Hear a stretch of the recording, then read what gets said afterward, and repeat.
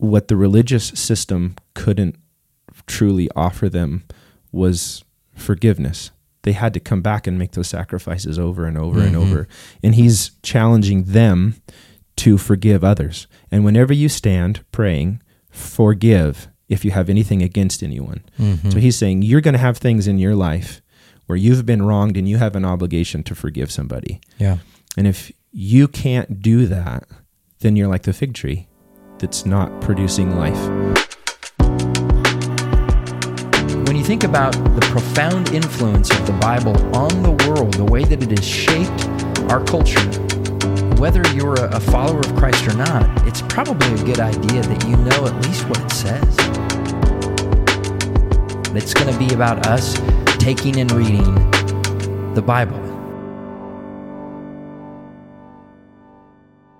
Well, welcome back to the Take and Read podcast. Excited because this is episode 53, which means if this podcast comes out on a weekly basis, Yep. the 52 previous episodes represent 1 year of podcasting. Milestone. So this is a milestone. Yeah. And another milestone. This is my first guest from Montana. I'm in my new spot. I'm in Montana, and so because it's a new guest, we haven't had a new guest for a while, and so if you are tuning in, when we have a new guest, there's some fun questions that we get to rabbit trail with as we get in with this new guest. So I have with me Howard Howard, yes, I met Howard. We go to church together. We love the Lord. One of the things I enjoy about Howard is, like me, he is somebody who is just pretty matter of fact about the scriptures, about his walk, that if he sees something that the word says you should do this, he's like, if I'm not doing it, why am I not doing it? And you try to address that. And so, yeah. Yeah, I agree. Okay. I'm like my personality is super black and white. Yeah. So like I say, I believe what I believe because I believe that it's right. And if I find out that I'm wrong, then I'll change what I believe. There you go. It's kind of the idea. You hold tight until I'm wrong. Until you're wrong. Drop it really quick. Yeah.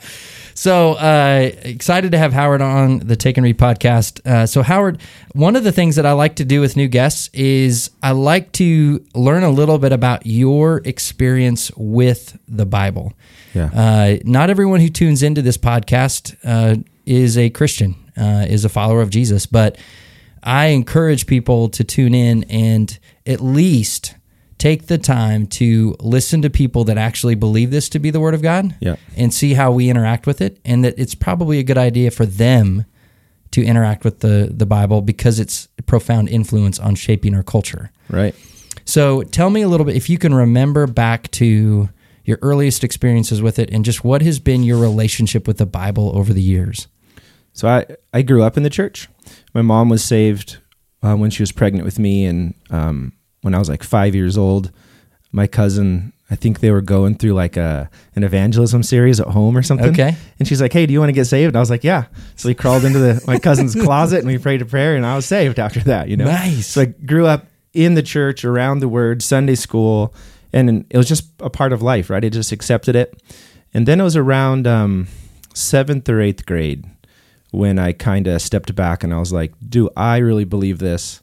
Or is this just something that we do, right? Is this mine, or is this just something I've picked up and inherited from my parents? And there's a little bit of a struggle time there. And then I had a unique experience at Bible camp. And I walked away from that saying, I don't know if I buy that. And that sent me into a journey that whole next summer of just studying my word and God's word, and just looking at it and say, okay, this is what I experienced. What do I actually believe about that? And that kind of launched me into studying God's word and having a passion for studying his word.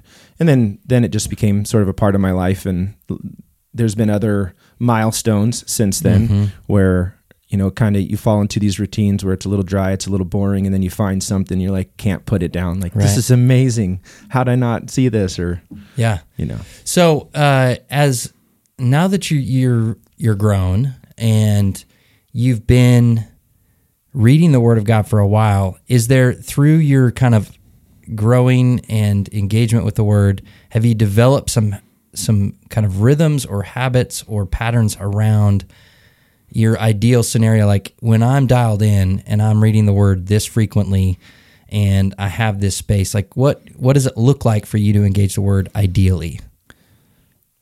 It looks awful. It looks like a thing of Swiss cheese, man. Like, so I work a lot of night shifts. Okay. So I don't have like a normal schedule, like guys that work Monday through Friday, 9 to 5 kind of thing. So I work like 4 night shifts and then I'm off for 3. So that my life schedule is always changing.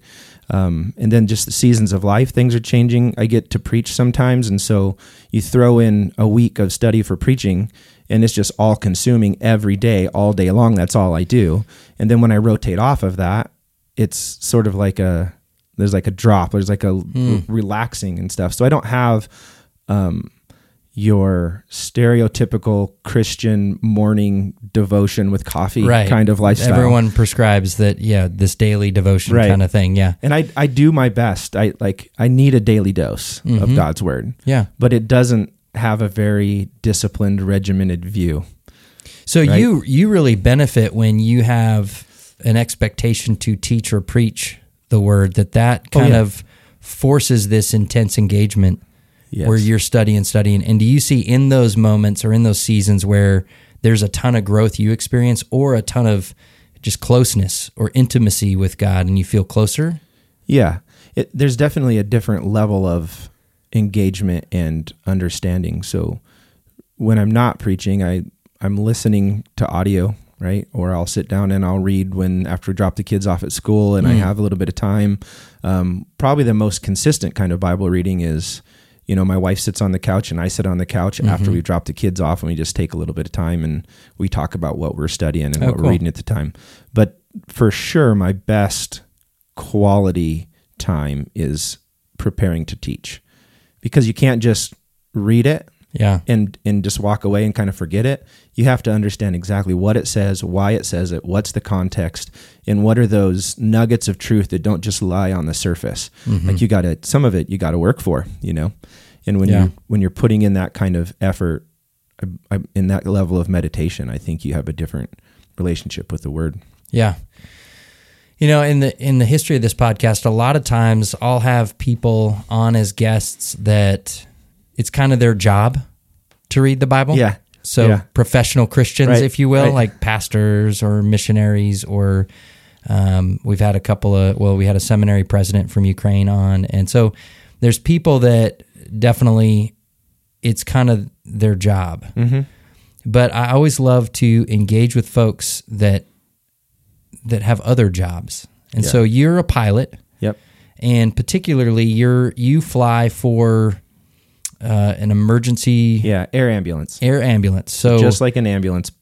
But in the air. But in the air, yeah. Okay, so you're in these... When you go to work, it's long shifts. Yep. And at any moment, you could get called up to transport. Yep. That's right. So you're working, though, in an environment where... how many of the other people there would you say are Christians? So, I don't know. Okay. So part of the way my job is, I'm sitting by myself in the hangar. Okay. It's just me. Really? For 12 hours. There's nobody else? There's no one else. Because like I said, I mostly work night shifts. Yeah. So unless we get, hey, can we go take a patient to this place? I'm by myself, right? So I'm just sitting in the hangar. Just me and the crickets and the mice, So if we get a flight, then I have the med crew with me, and then I'm engaging with people. And there are a good number of Christians that I do work with. I won't, I don't want to call them all out, but there's a good community of Christians that I do work with, cool, which is awesome. So in those 12-hour shifts where you're alone in the anchor or the hangar, are you ever like, I'm going to get in the word? Or is it when you're preaching, you're like, this is precious time because I have to be awake? Yeah. Or do you have to be awake? No. So it's pretty important that you're awake when you're flying. Yeah. so you can sleep when you're not. So like if it's been a rugged day, I clock in pre-flight, check weather, go to bed. Because if I get a call, I need to be ready. Mm-hmm. But if, I try to get a nap before I get there, and I usually have a few hours before my normal bedtime. So if I am preaching that week, I use every minute I can, because then I'm getting paid to study God's word. Hey, come on now. Yeah. So I definitely try to take advantage of it especially when I'm preaching. And then I don't usually do a lot of Bible reading at work, but I do a lot of watching people preach on YouTube, or listening to like the panel discussions, or listening to podcasts. So I do consume a lot of information, but it's usually not just sit down, open the Bible and read. Yeah. Unless I'm preparing for a lesson or something. Yeah. Cool. The other thing that people join the podcast, and there's usually some figuring out, and that has to do with in the morning. Do you have a particular routine around coffee? Are you a coffee guy? Yeah, a little bit. So you drink coffee. Yeah. First thing in the morning? All day. All day, every day. All day. So when you wake up, do you brush your teeth before No. you have coffee? No. Or do you get a cup of Joe in, Yeah. eat some breakfast, then brush your teeth? I feel like my teeth deserve my full attention. And so I got to get that caffeine and get my brain working. And I don't want that Crest flavor messing up my coffee. There you go. So okay. I'm a post morning coffee brusher. Oh man, welcome to the show. Welcome to the podcast. You're I'm in. part of the team. You'd be surprised. I'm fairly alone in that routine or Really? that order of events. Yeah. This is the odd. This is becoming less and less the norm from people that make comments or guests that are on. A lot of people out there wake up, they brush their teeth right away so it's minty fresh, then they engage in their cup of coffee. That's And unfortunate. I just wonder the effects of everything. Like, do they brush after coffee again? Yeah. Because then you're rocking Hopefully. all day with For coffee everyone breath. else's benefit, Yes, hopefully right? you get a double brush. But I've never heard anyone articulate it the way you did, in that you want your teeth to get your full attention. Yeah. And so unless there's caffeine, you're not fully alert. No. So you'll probably miss a few of them. You know, Right. you don't want Right. to do that. They deserve my best. All righty. Well, we came to take and read the Word of God. We have been making our way through the Gospel of Mark, and we typically take a pericope or a passage of Scripture that makes sense. So there are sometimes in Thought groups. various translations, they'll separate out things, the chapter numbers, the verse numbers, the little headings, and those aren't in the original text. And so we understand that's a translation team that's kind of divvied it up that way. Today's is going to be a little bit longer because I think it would be hard to understand the whole without all of the pieces in it. Yep. And so if we were to subdivide it, it just wouldn't, I don't think we would capture what is going on here. Mark, what? Where are we at? We are in Mark chapter 11. Okay. And just for your sake and for those that may be tuning in for the first time, some of the ground that we've covered so far in the Gospel of Mark is understanding it's the earliest recording of the life and ministry of Jesus that we have. We understand that Mark was writing mostly the content, if not all content, from Peter's preaching. So this is a product of Peter's preaching, and so we have this sense in which it comes from eyewitness account that Peter is recording and Mark is capturing, or Peter is preaching, Mark is capturing and recording the teaching of Peter, so that as this is translated and circulated in that first century, it's coming from an eyewitness source. We understand too that just because that we understand that the Word of God is inspired, in that it is the Spirit of God working through human personalities to communicate everything He wants us to understand. Yep. And that there are some structure and some literary devices that authors will use because they would understand this to largely be an audible experience. It's going to be written down, but then it's going to be circulated in these house churches, and they're going to read it out loud, and most of the people will interact with this audibly. And so there are ways in which the authors will use literary cues to help them remember and kind of connect dots and make sense of things as they're processing this verbally. So we have so far made our way through the first half, and we've kind of peaked the crest at chapter 8. And up until that point, Jesus is demonstrating and preaching the gospel. In Mark 1:14, it says that he is preaching the gospel, telling them to repent and believe the kingdom of God is at hand. And so there's this sense in which the gospel has to do with the kingdom arriving. And then as Christ goes around, he's demonstrating the authority of the kingdom as the king of that kingdom by casting out demons, healing. He's calming storms. He's healing diseased people. He's doing the big, the small, the supernatural, the physical. Like he's hitting every realm to indicate, I have authority over everything. Yep. He's also spreading life where he goes, and he's demonstrating that the life of this kingdom is going to produce health. Yep. That when you are in this kingdom, you're going to experience life and not death, light and not darkness. And so he's spreading light and life as he goes around. And so when he heals people, that's a demonstration of what life is like in the kingdom. And people start to recognize who he is. Another interesting thing that, as I've made my way through the text in this podcast, is recognizing how frequently the demonic will immediately obey him, but humans won't. Yeah. That he will tell demons to do things, and they will immediately, they know who they're dealing with. They know who he is. And the humans are like, he's like, don't tell anyone. They're like, I'm telling somebody. Okay, I got it. And so they go tell the whole village or whatever.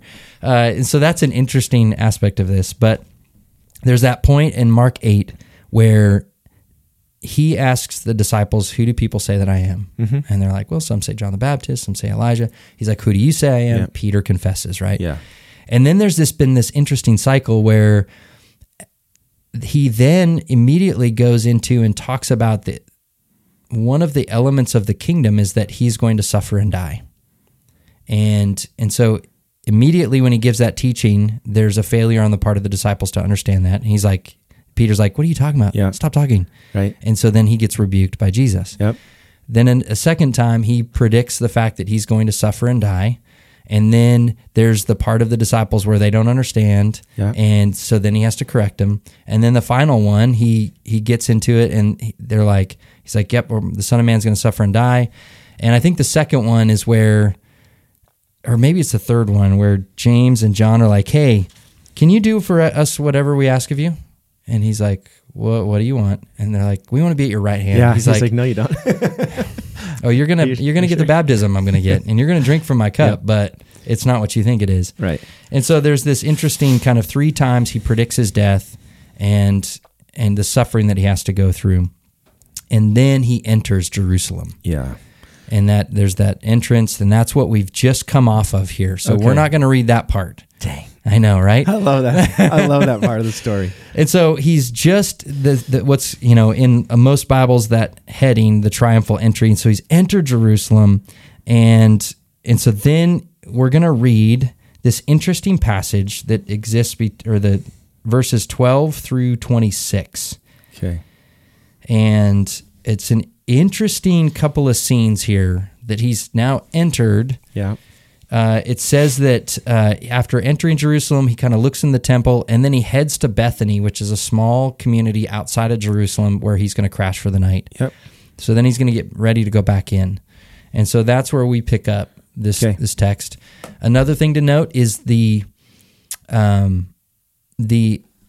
twice in this process, he's been referenced as the son of David.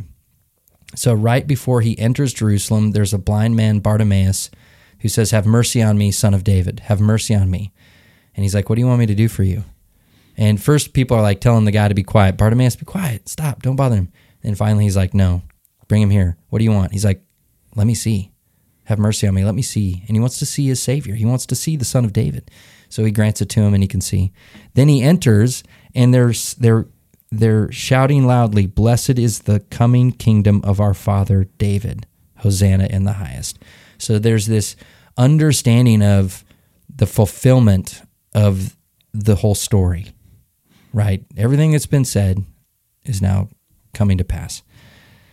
So that's where we are. Okay, I'm with you. I'm reading out of the ESV. That's what I got up right now, yeah. Cool. So I'm going to go ahead and we'll read 12 through 26.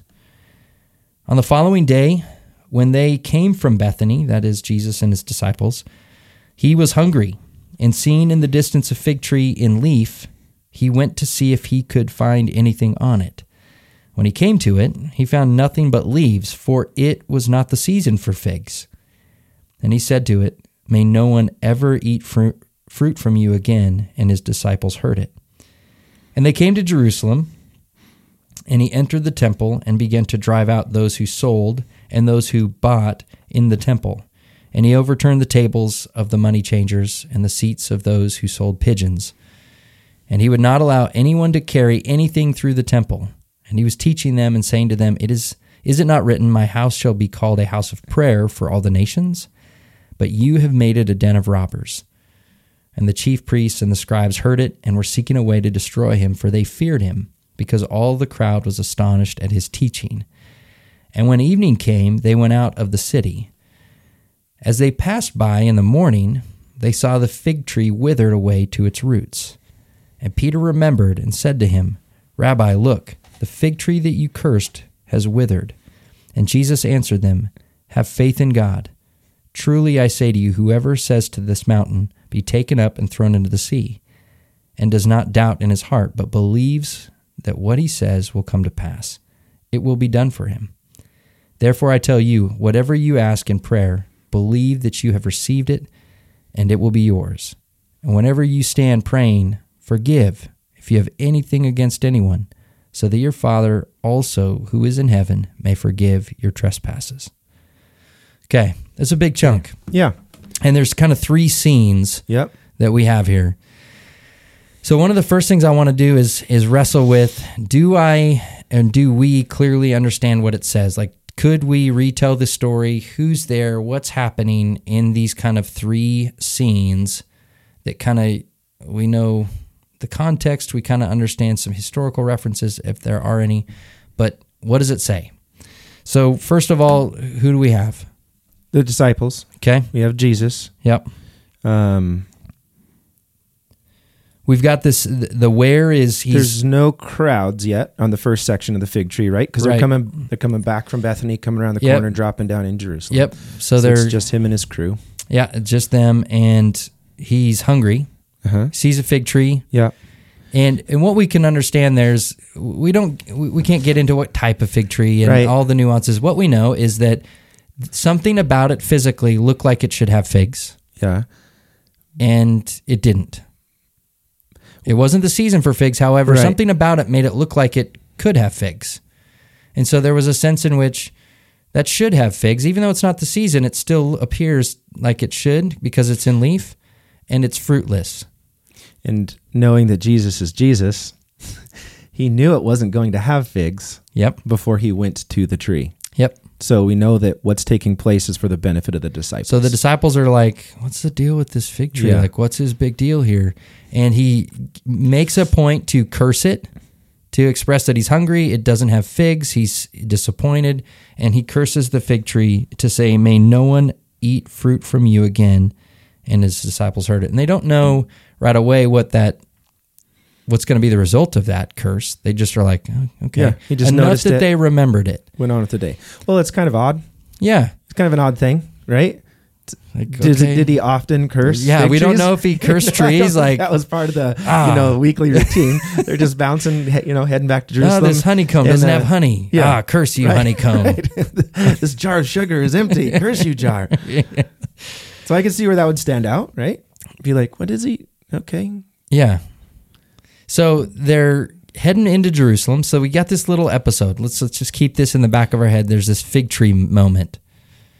And things that we need to know about the fig tree is that he was hungry. Jesus was hungry. There was something about the appearance of the fig tree that would give the indication it had sustenance. Mm-hmm.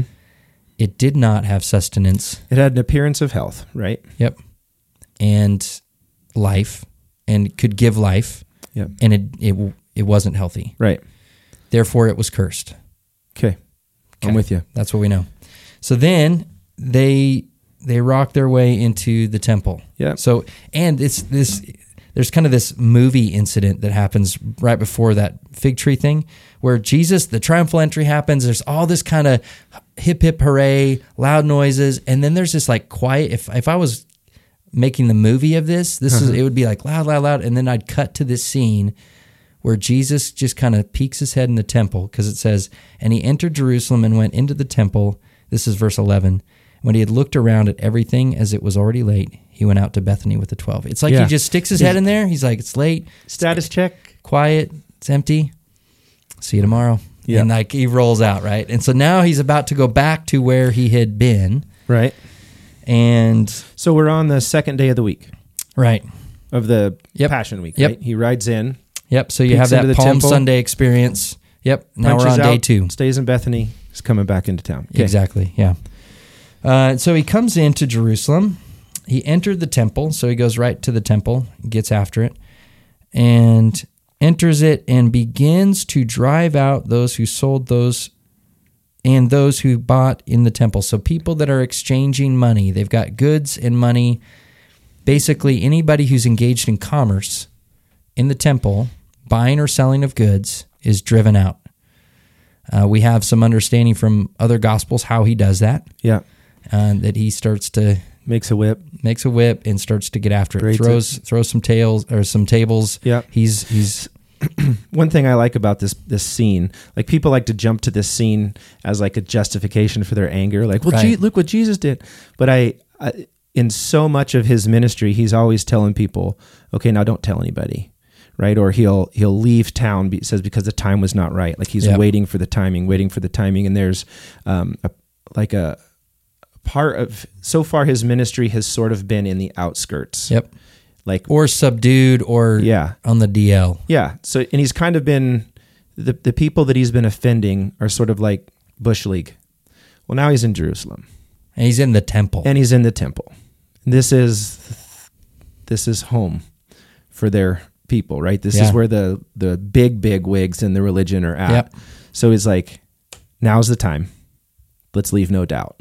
Yep. So he's making a statement, not just to the people that are watching, but he's sort of making sure the timeline happens. Well, and to your point, something that we've seen is the parables. Yeah. As he is approached, there's this point at which he's ministering in the north in Galilee, and right after the confession of Peter, we understand the timeline is that he turns his face to Jerusalem. Yep. And he begins his trek, his approach. And as he does so, there are parables that occur, and the parables are always meant to be understood by some and not understood by others. Mm-hmm. And so there's this kind of, he says the same thing, and there's a truth that is not cloaked, but not obvious to everybody. Right. But to some, it resonates, and those are the people that have eyes to see and ears to hear. They get it. But as he goes, if you'll notice, especially in Luke, if you start to watch these parables occur, the closer he gets to Jerusalem, the more offensive he intends to be, and the more obvious he begins to make these slaps to the face, where he's like, I'm going to start to show what I'm really saying about this. So, yeah, I think to your point, and then he arrives, and it's now let's leave no doubt. There's no hiding what I'm about here. You guys have desecrated this place. What was meant to be a place of prayer and worship, you are turning into just a den of robbers and thieves. Yep. Yeah. Agreed. I'm with you. He wants to offend everybody that needs to be offended at this point. Let no one, he's trying to hit them all. Yeah. So that's what he does in the temple. My house shall be called a house of prayer for all the nations. He asks in question rhetorically. And the chief priests and the scribes heard it and were seeking a way to destroy him. So now they're like, okay, this cannot go on. Yep. This has to be stopped. Yeah, he's gone too far. Yeah, he's crossed the line, and they're now like, okay, what do we have to do? So because it says they feared him, because all the crowd was astonished at his teaching, and when evening came, they went out of the city. So there was something about, as he's doing this, it's not as though everybody's offended. The crowds weren't. They were astonished at what he was saying. They're like, okay, this makes sense. Like, who is this guy? And the religious leaders are seeing now that they're losing popular approval, right? They're losing power or authority. And yeah, the ways in which maybe they're able to gain money. So they're losing profit And we see that other places like Paul, when he starts to, jack with people's profit shares, they get really upset with him and try to kill him. So there's clearly something going on, but they're afraid of this Jesus. So, well, he's spent 3 years with the people. Yeah. And everything that he has done for them, they recognize what he's done for them. He's been healing them, right? Mm-hmm. He fed them in a miraculous way. So if they're the ones that are understanding the parables, he's gaining a base. Yep. Right? He's growing in popularity, and he's gaining a following, not just the people that are literally following him, but people who are ascribing to what he's teaching and they're getting on board. So there's a political shift. Like if you're a scribe or a Pharisee, religious leader, you're seeing that shift take place. Yeah. And there's a lot at risk now, right? Yeah. They have a lot to lose. Yep. And so they're going to try to cut it off. They're going to try to stop this issue. They've got a detractor, and they're not okay with that. And so then the third scene, let's make sure we understand this. As they passed by in the morning, okay, so now we're on day 3. Yeah. They passed by, and presumably the same place. Like they went back to the same place in Bethany, crashed again, because they probably didn't have lodging in Jerusalem. So they went back, they stayed at the place in Bethany, came back, so they're passing along the same pathway. Mm-hmm. There's the same fig tree. And Peter remembered and said to him, "Rabbi, look, the fig tree that you cursed has withered." And then Jesus begins to teach some more. Have faith in God. Truly I say to you, whoever says to this mountain, be taken up and thrown into the sea, does not doubt in his heart and believes that what he says will come to pass, it will be done for him. Therefore I tell you, whatever you ask in prayer, believe that you have received it and it will be yours. Whenever you stand praying, forgive if you have anything against anyone, so that your Father also who is in heaven may forgive your trespasses. So it seems like if you had to summarize his teaching, what is he essentially saying as Peter's like, hey, that fig tree's dead. Yeah. That you cursed yesterday, and it's now shriveled up. He's like, have faith in God. Yeah. His explanation at surface value, just reading through it just now, right, seems like what he's trying to say is, if you pray in faith, there's no limit to what the Lord can do. Right. Which is... Even forgiveness. Yeah, we don't know if that's related to, is that what he did with the fig tree? Like he had faith and he asked for it and now it's cursed? Or what I think is happening here is this is what's sandwiched between this fig tree incident is the temple incident. Yep. And I think that we're supposed to understand something about what he is teaching and demonstrating in the temple for his disciples, that they're to see something about the fig tree, that I think it's one of his final parables. Right.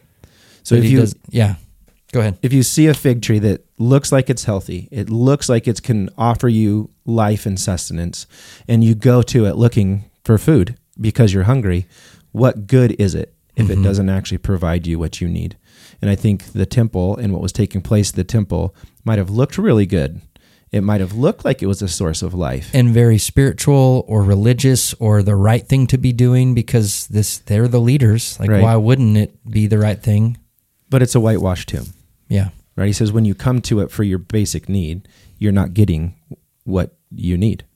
Yeah. Right? It's missing what's most important in that picture.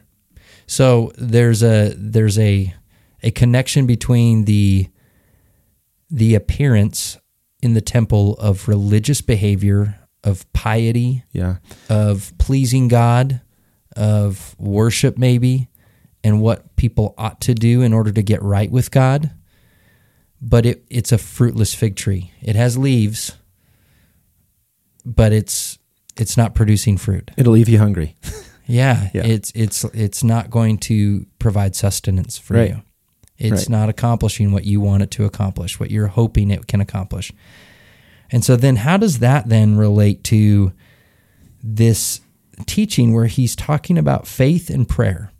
This posture before God, that this is truly what is he saying that this is actually the fruit of the fig tree? Like, this is what the fig tree should have produced.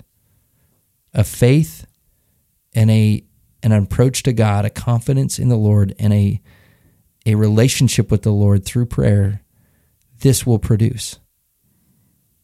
Whereas these people in the temple, they don't have a faith. Yeah. Because he says, Yeah, my 'cause house he's- shall be called a house of prayer for all the nations. Right. So in verse 22, he says, have faith in God. And then in verse 23, he talks about prayer. And in verse 24, he talks about receiving a response from that prayer. Yeah. So he's talking about relationship. Yep. He's saying that if you communicate with your God and you have faith in him and what he can do, that's a picture of a relationship versus what they had been presented to them, which was religion and rules and a process. And the prayers probably weren't actual communication. It was probably just out of habit, out of routine. We say these things, we kill these animals, and then we move on. And he's saying that doesn't give life. What gives life is faith and true communication in relationship with God. Yeah. By that? Yeah, I think that's spot on. I think it's amazing how the lesson of the fig tree resonates today. We don't have temples per se that we're going to, but we have houses of worship. Yep. And we have a tendency as humans to create religion, to generate systems and practices that we put a confidence in, rather than a relationship and a pursuit of the Lord. And so I think that there's some resonating here, especially as a pastor. Yeah. I'm the guy that, the challenge for me especially, I get to travel all over the globe and visit the church, the global church. Right. And it's in the United States where it's the most programmed and most systematized. And so it's very easy to begin to lose sight of what these programs or these things that we try, these efforts we make in events and programs at churches where they're a vehicle through which we hope people are drawn closer to Christ, they grow in relationship with Him, but it's so easy for us to start putting our confidence in the process and the program that if we just do it, it'll fix it. And we lose that that's a mechanism for relationship, but it can go off the rails real quick. Yeah. And it's a hard thing to think about, and it's a hard thing to balance, because as an organization, as a church, you want to provide a way for people to serve, and you want to provide a way for people to have their needs met, right? So youth group, how do we reach these teenagers? So we develop a program, which is all good. I think that's a really great idea. I think the problem that comes in is that when we as individual Christians participate in a ministry versus being a Christian who ministers. Yep. So sometimes I've been thinking about this lately and talking about this a lot, that I've spent a lot of time in ministries, and I was very sincere, and I'm still very passionate about it. But in a lot of ways, it's the easy way out, where I can say, dude, look at all the hours and years I've spent, quote unquote, doing ministry. Yeah, I've put in the time. Yeah. And I meant it, and I was sincere, and it had an effect, but it still ends up in some ways being an easy way out from what Christ is actually calling me to do, right? It sort of becomes a crutch where, as long as I'm busy doing a ministry, then I can sort of unintentionally lose sight of what Christ is actually calling me to do. It's a lot more difficult sometimes. Which he says is exercising faith and prayer. Yeah. And intimacy and dying to self and humility and humiliation and all the fun stuff, right? How do you think some of the people here, that either it's the disciples or maybe those in the crowd that are hearing his teaching? So you think the second trip around the fig tree, there's people? No, I'm thinking in the temple when it says that the crowd was astonished at his teaching. Yeah. And then you have this lesson with the fig tree again for the disciples. So they're the only ones. The disciples saw all three scenes. They saw the first fig tree episode, the temple, and then this one. How do you think, what is this meaning for them? And then a second layer would be, what does this mean for the original audience of this gospel in the first century that maybe heard of this incident, maybe were around Jerusalem when this all went down? But what are some of the things that this means for them, what Jesus has done? He just went into the temple and he wrecked shop. He's been talking and indicting the religious leaders of the day, but he physically went in and he started like breaking things and destroying the most sacred spot in the life of Judaism, physically wrecking shop. Yeah. What does this mean for them? I think it depends on who you are in the crowd. Right. So if it symbolizes the death throes of this religious structure that they've built. He's like, this is no more, right? There's a real, true, genuine that's about to take place in 3 days or 4 days from now, right?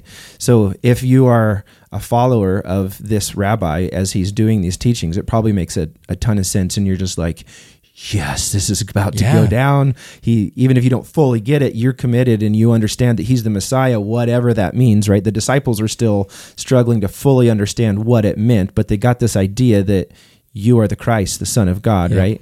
So to them, it's probably just like super exciting. Like he's doing it, right? He's tearing down this system that has separated us from God, kind of. And the people that are there every year, they see the hypocrisy. Right. They understand the corruption.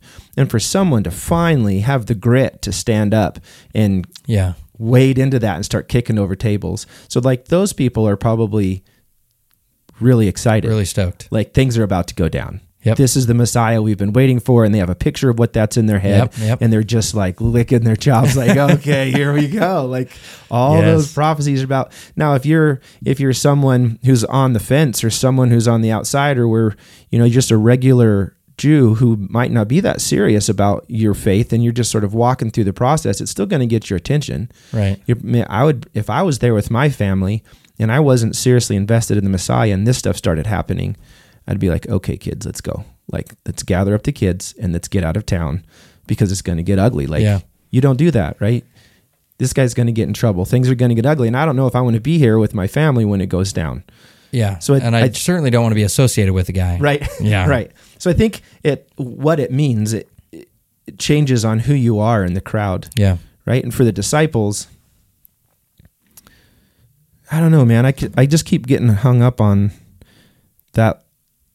Verse 25 says, for whenever you stand praying, forgive if you have anything against anyone, so that your Father also, who is in heaven, may forgive you your trespasses. It just, I don't know why my mind keeps coming back to that. He says, have faith in God. And he says, no matter what you pray for, right? Mm-hmm. Whatever you ask in prayer, believe that you have received it and it will be yours. And then he ends with this praying for forgiveness. I think that's going to end up playing a big role in their life in the days to come. Because what the religious system couldn't truly offer them was forgiveness. They had to come back and make those sacrifices over and over and over. And he's challenging them to forgive others. And whenever you stand praying, forgive if you have anything against anyone. So he's saying you're going to have things in your life where you've been wronged and you have an obligation to forgive somebody. Yeah. And if you can't do that, then you're like the fig tree that's not producing life. And we know that Judas is about to do some really rugged things. We know that Peter's about to go through a rough patch in his walk. Yeah. And when that circle reunites, especially prior to Christ coming back, there's going to be some awkward looks in the room and some uncomfortable conversations. Yeah. And to be able to forgive is going to be hard. And I wonder if that particular lesson, so there's three things there. There's faith. Yeah. There is prayer and going to God for whatever you need, and then there's forgiving your brother. That these things then are he has just indicted the existing religious authorities. In the process, he's teaching the future leaders that he's going to work through as the leaders and founders of the church. Right. And he's trying to build on them on a foundation of complete and utter faith in God, not in yourself. Right. A need for him and dependence on him, and a forgiveness of one another. Yep. Because you're going to fail. You need him, and you need to forgive each other. Yeah. And others.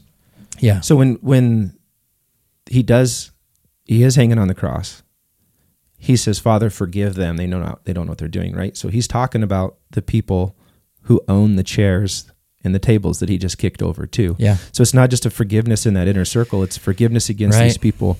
And I think that for those of us who have grown up in church and have spent a long time in that church culture, it's inevitable that we're going to get hurt. Yeah. We're going to see the mistakes, and we're going to see where the quote unquote church didn't get it right. Yep. And it's really easy to get damaged and not be able to forgive those people. Yeah, buddy. And that affects that relationship and that faith. Yeah. All right. So if you had to articulate a takeaway for you personally, Howard sits here as a husband, a father, a son, a pilot. I'm glad I'm not a fig tree. And not a fig tree. No, I think that's it for me. That's the challenge. Don't pretend that you're something that you're not. Yeah. Right? Don't pretend to have something to offer if you don't. So the challenge for me, I know what life is, and I know where that source of hope comes from, and that if my kids are coming to me and the people that I serve with are coming to me and they need life, right? Yeah. If I'm going to hold myself out there, then I need to be tied into his word so I have something to share. Mm-hmm. Yeah, and to be able to have something to share, I need to have a faith in him. Yeah, a connection. A prayer life with him, like a constant intimacy or relationship with him, and I need to be willing to forgive. Even when I have every right not to, I need to be willing to forgive. Yeah, that's really good, man. And in order for me to be able to give life to people, because that's the life I got. Yeah. I got life because I was forgiven. Yeah. Not because I earned it or I got like on this lucky track or something like that, but he forgave me, therefore I have life. And so life happens when we forgive people and we don't hold them accountable to what they totally deserve. Yeah, that's good. So, man, Howard, thanks for being here. Yeah, dude. Thanks for having me. I want to encourage folks, if you listening to this podcast, if anything that we talked about, if you have comments about that, please leave that in the comment section. If you have questions, you can email me, takeandreadpodcast@gmail.com. If you have a question for Howard, you can email me at that email address, and I'll make sure he gets the question. And if he has a response, I'll get that back to you as well. But I want to encourage you, if you are new to this thing of the Bible, I want to encourage you to continue reading it. And you're going to read it. There's going to be things you don't understand. And just like you saw us wrestle with it. And if there's something that just is there was a particular passage that he's like, I have to deal with this too. I can't just, because I don't understand it or it doesn't fit, I can't go past it. Wrestle with it. Keep wrestling with the Word of God. It's absolutely worth it. And get into a Bible study. There's tons of commentaries and resources out there of people that study these things. So look, study, but don't settle, but continue to wrestle with it. If you've heard this message today and you're not sure what you think about this whole thing, about Jesus and who he claimed to be, who he demonstrated he was, keep wrestling with that as well. If you want to talk to me about it, email me. If you want to talk to Howard, email me. I'll make sure he gets your contact info. But we believe it. We think this is truly the Word of God. Yeah. We think that the creator of the universe chose to communicate to us a very specific time and place through his word, and that we have that here. And in this is life. We think that this is him communicating how we can live and experience a flourishing life. And so I want to encourage you to keep wrestling. And I want to, thank you for participating. Please comment, like, share, do all the stuff you're supposed to do with podcasts so more people can find out about us. Because ultimately, I want people taking and reading the Word of God, because that's what we came here to do, and we're better for it. So go, take, and read the Word of God. Blessings.